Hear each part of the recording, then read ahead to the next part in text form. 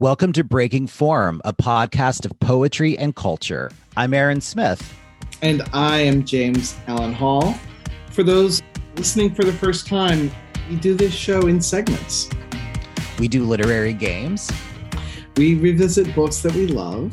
We gossip. We do. We interview. We shade. We laugh. And we are not for everyone. Mm-hmm.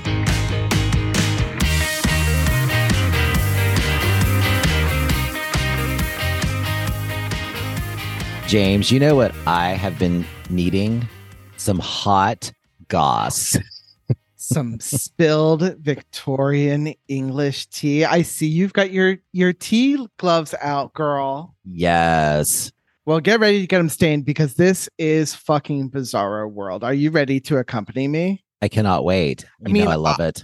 The fable should always come at the end of the story, but I'm going to give it to you at the beginning. This is a story of what you can get away with when you have a shit ton of money. Oh, well, you sent me the best video that said there are only 4 ways in the world to get rich. The first one was inherit it. Yeah. And the mother, this is a mother telling her son. She's like, you ain't gonna, you're not getting it here for you, sweetie. Yeah. And then she says you can steal it. And she says, unfortunately, I love she's just like, you're not smart enough to steal anything substantial. And then she has the great one where she's like, you can work really, really hard and you make sure that nobody ever works harder than you. And then the kid's like, what's the 4th one? And she pauses and she's like, you can learn to suck a dick like you lost your keys in it. It was if we could link to that is worth going in the show notes. Yeah, I will. Amazing. Love will find a way, and so will sucking dick. Well, all right. So with that set up, I'm going to take us back to the dear, dear gay old times of Victorian England. Okay. And I'm going to tell you the story of the poet Michael Field. Have you ever heard of Michael Field? Just name. I know nothing about Michael Field. Well, and that's the thing. So like, I did one of my areas for my PhD. Your PhD. Well, yeah, my PhD was Victorian literature. I just sort of fell in love with it, like Foucault did, like all the gays do. You know what I mean? Ooh, frilly lace. Let's go, girl. And you know what I'm dying to do one point? Weed is now legal in Maryland or will be next year. I want you to get high. I want me to get high. And I want to do a segment called High Theory. And I want you to tell me some of your favorite theorists like Foucault and you'll explain them to me while I'm high. It'll be fun. Yes. All right, good. So Michael Field was a poet who enjoyed like a lot of renown, burst onto the scene with a first book of poems and 2 verse dramas that were just really highly lauded. So lauded that like everyone wanted to be their friend, including like Robert Browning, George Meredith, Walter Pater, like all the peeps, right? And can I just say how much I am loving the idea of a verse drama? Like it was called. They released 2 verse dramas. But this show is some verse drama. That's all I'm saying. Yeah, we should just call it verse drama, right? Yes. Well, all right. So, but the real tea is that Michael Field was actually 2 women, and they were related to each other. Catherine Harris Bradley was a tobacco heiress who is really well educated, who lived with her older sister, Emma. And Emma had a daughter named Edith Cooper. Okay. Right. So here's Catherine Bradley and Edith Cooper, their aunt and niece. And they fall in love with each other. Oh my God. Juicy. I told you this was Bizarro World. And what are the it's a niece and an aunt that have fallen in love with each other? Right. Okay. That's right. Yeah. Wow. I mean, like her sister's daughter, she was like okay. She was assumed the position, and the position is sapphic. They must have really loved Emily's fisting poem, Wild I'm Nights. telling you. I mean, they were contemporaries just across the pond, actually. Oh, okay. Okay. Because they were writing, they started basically falling in love with each other when they went to college together. I mean, the fact that they were going to college, like they had incredible wealth, right? They went to Smith anyway. So, I'm sorry, that's really funny. it's pretty good. So they started composing together. Even their private journal, they started composing collaboratively. And they said that they could not tell one sentences apart from the others, even in their like private journals, right? So they decided to publish under a man's name, Michael Field. That's such. The whole time I'm like, that is such a boring name. I'm sorry. It's such a boring name. Like Michael Field. It's like, did he make cookies? I don't know. Is he like Patricia Field's like, like son? I don't know. I'm like Michael Field. Like, okay. I don't know what it was about. There's something about like paganism with the Field. They were really into like paganism, veganism, lesbianism, and incest. Yeah, and incestism. Yeah. And so they were writing collaboratively. They wanted to like keep their gender hidden. Robert Browning, who was like a lifelong friend, outed them, and they found out because the Spectator, which was like the poetry magazine of the time, like ran a review and referred to Michael Field as she, and that's when they knew the gig is up, girl. So I just clarifying. Yeah. You said everybody wanted to be friends with him.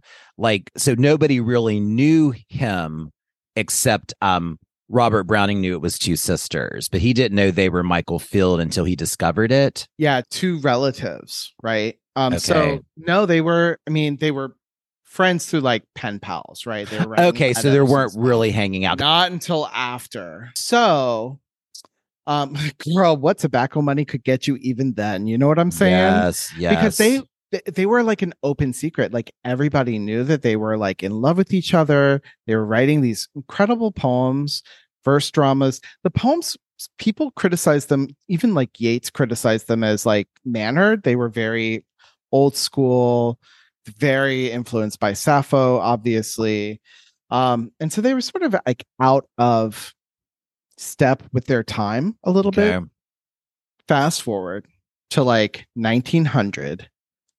They get a dog. Oh God, no. I'm nervous already. I know. I can't help you. with this story. Oh God. Okay. They write a book about this dog. The dog's name is Wim Chow. Okay. WHYM. And then Chow, obviously, because it's Chow. Okay. Wim Chow, Flame of Love. And that's so the book title. That's the book title. It's devoted to their beloved dog who they believe was the embodiment of the Holy Ghost.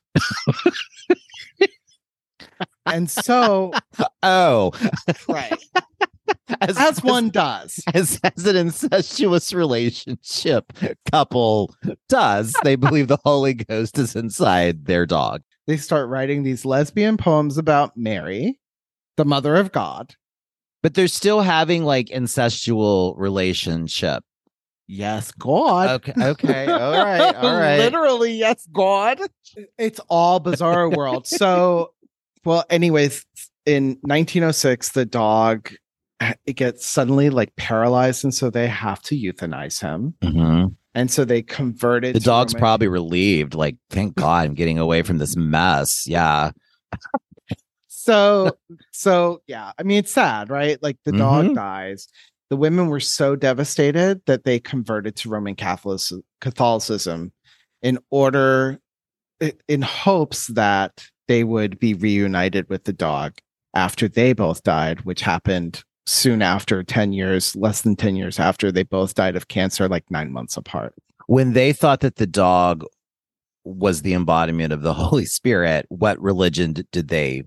They were pagans. They were like... Oh, they didn't convert until after the dog died. Like they believed the Holy Spirit was in the dog, but they're like, we're just going to let this play out. We're going to stay pagan in our field. Right. Yeah, they were pagan aesthetes. They were like, like Oscar Wilde's of the time, right? Okay. Pleasure for pleasure's sake and all of that. Art for Okay. art's sake, right? So, Well, I think for me, honestly, like, I think the whole story would be kind of amazing if there weren't incest. 100%. Like, like if it were like these two cool lesbians, they were like writing in this world that's male dominated. I mean, even the dog is like kind of fucked up. It'd be kind of like a great anecdote later. It's like, you know what I mean? Like, yeah, I think the Holy Spirit's in our dog. I mean, that's, crazy, but I still think the story would be kind of amazing if it wasn't for this deeply, deeply troubling aspect. And it's so weird that they weren't ostracized. I mean, again, money. The moral being what tobacco money will get you, girl. What Marlboro will look away from, Mm-hmm. Wow. Yeah. So that's the hot gossip about Michael Field. So, and you like some of the poems? I do, actually. Okay. I mean, I think because I'm fascinated by them because they are so openly erotic, lesbian, like homoerotic, about women's sexuality with each other. For instance, one of them writes, "Women can give joy to women. They can rejoice to see the bridegroom with the bride and depart uncaressed."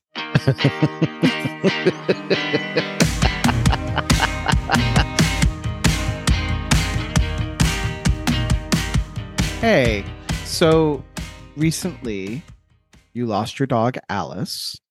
Yes. Who was 12 years old? She was 12. She was born the day before me on June 5th in 2010. And I lost her. I mean, it's just Thursday and I lost her on Sunday. So it's still really fresh. November 6th. Yeah. It's like I go back and forth between telling people the story and weeping through it, or being able to tell the story and just like dissociate, I guess. Like, I think my whole life's been a form of dissociation. It's just like, hi. Yeah, this is why we're friends. And yeah, like I'd mentioned on here before, like she had allergies and things like that, and but she'd started having heart problems probably a year ago, and it ended up being like congestive heart failure, which they were keeping her on heart medicine, and then had to take her to the vet. She was having, other things. She was passing blood, and then she had they found a tumor in her lung, and. Right. For anyone who's lost a pet, we're going to talk a little bit about this, and we're going to read a few poems, honoring pets. So if you have like a fresh loss, this may not be for you, but I also am there with you. So it's all just sort of in the spirit of thinking about, these amazing creatures. So yeah, I woke up on Sunday morning and everything had just changed. I could just tell that something had, like her body couldn't do it anymore. And I don't know, if you would have told me 2 years ago about losing her, I would have thought, oh God, how do you do it? And I was still thinking that, but what happens is like there's a pathway, like this happens and then this happens and this happens, and then you realize that you're the one who makes this decision, and it's like you hear it all the time, like you're like, oh, this is like the most loving thing you can do. And like, I never understood that until I had to do it. But there's also a part where they don't know it's coming, which is the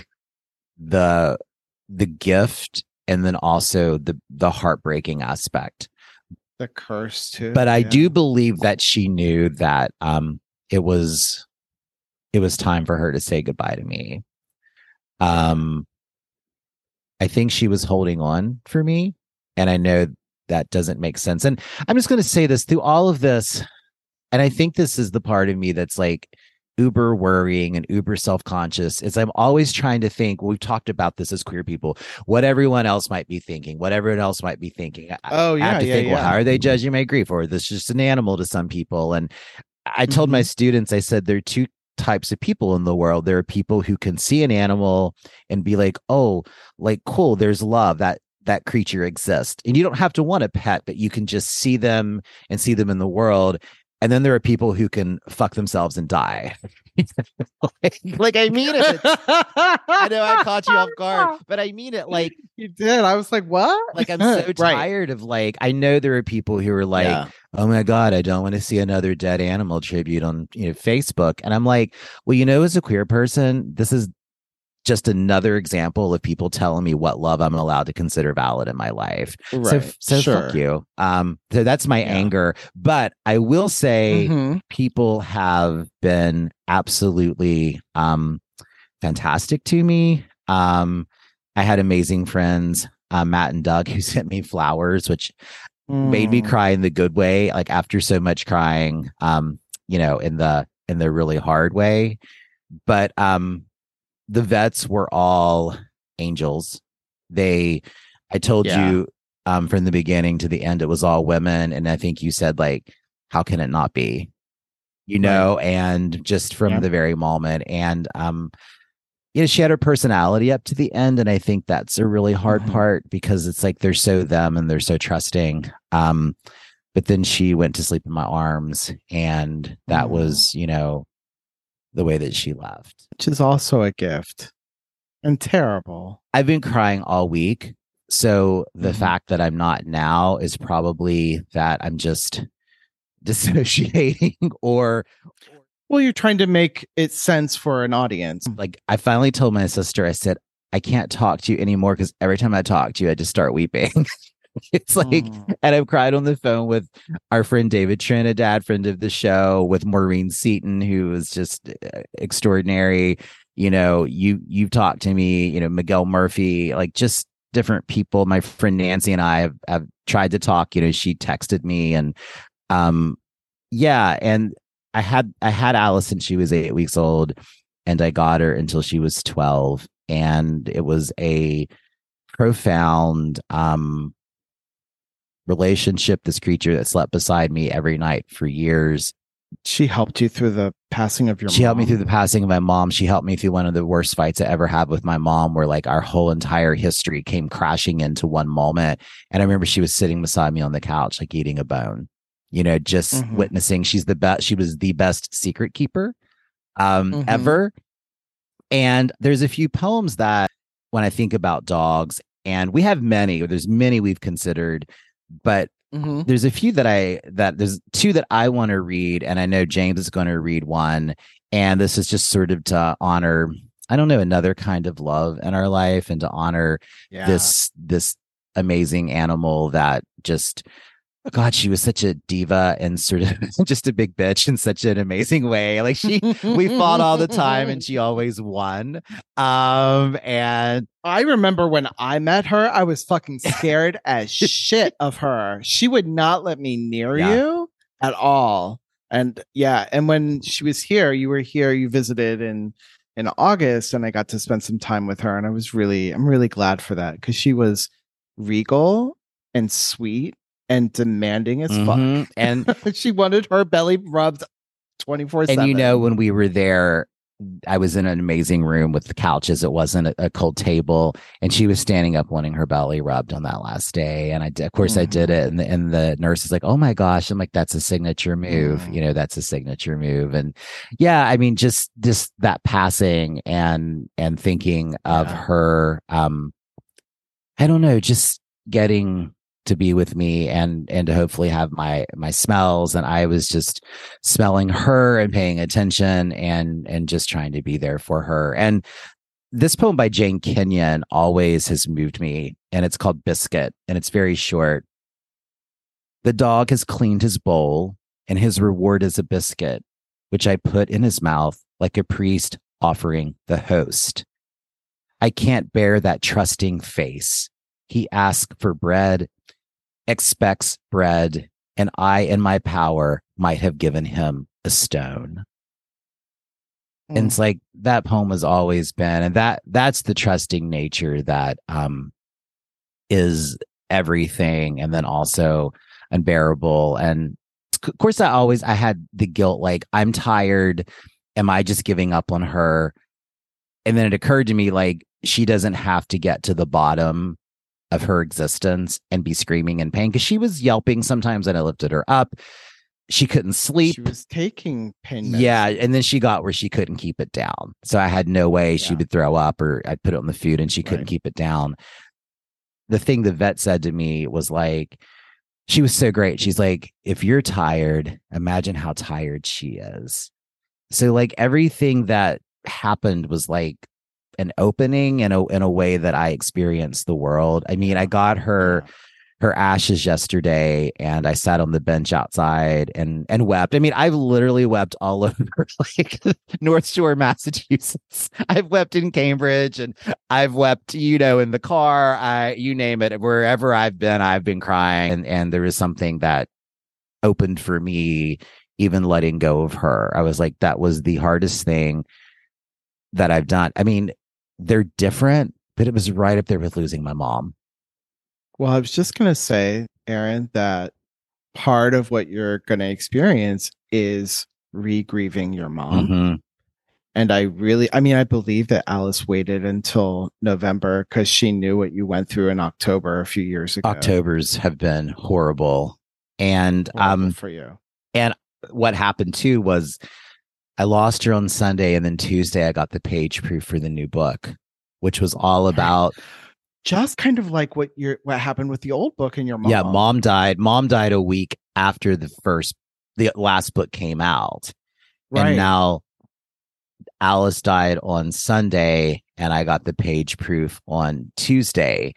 But the one gift with that is I was able to put her birth and death date in the book, which was like, because it literally was like due, like they got it. Yeah. And then I have, our friend Tommy, my friend Elise, and Miguel all took the book and proofread it for me because I didn't think I could do it. So, I mean, I've just had this amazing support that has meant a lot. And also I have a puppy named Pocket who is still so happy to see me that it literally like I'm sad. And then she's like, that's great, but you're going to pull on the toy.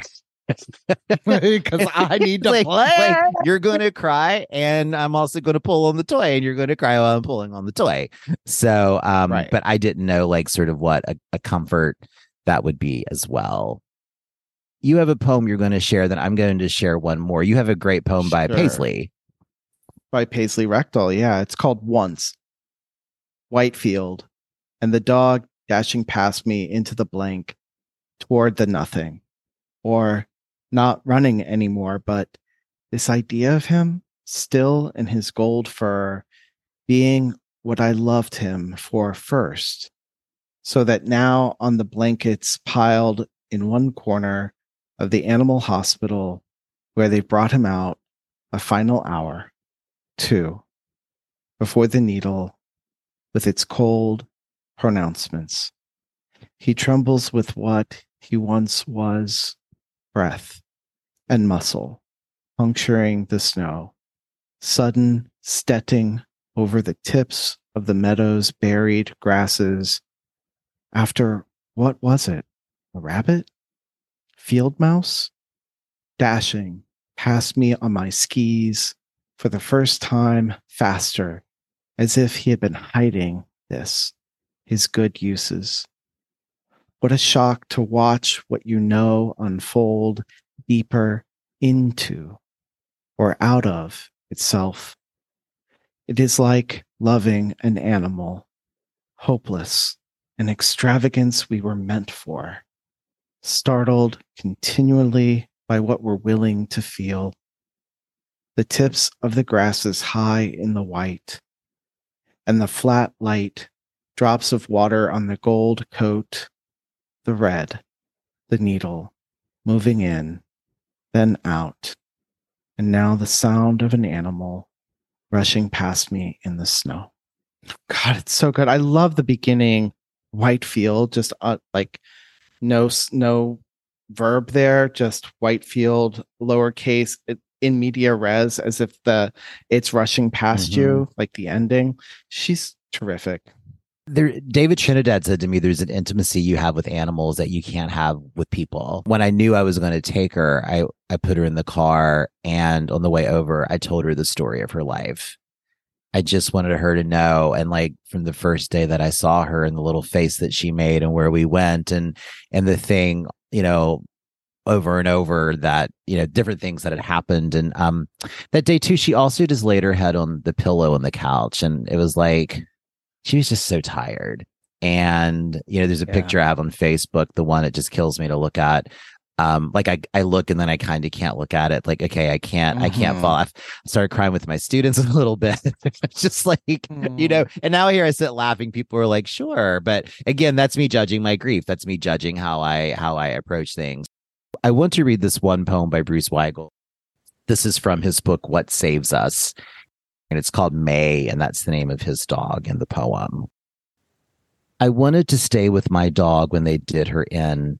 I told the young veterinarian who wasn't surprised. Shivering on the chrome table, she did not raise her eyes to me when I came in. Something was resolved in her, some darkness exchanged for the pain.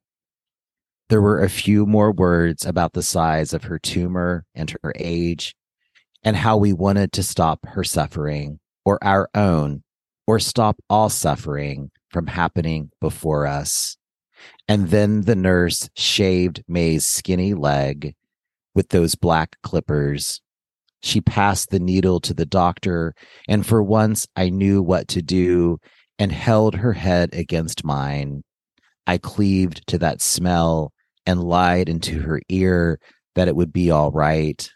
The veterinarian, whom I'd fought about when to do this thing, said through tears that it would take only a few minutes, as if that were not a long time, but there was no cry or growl, only the weight of her in my arms, and then on the world. Goodbye, Alice.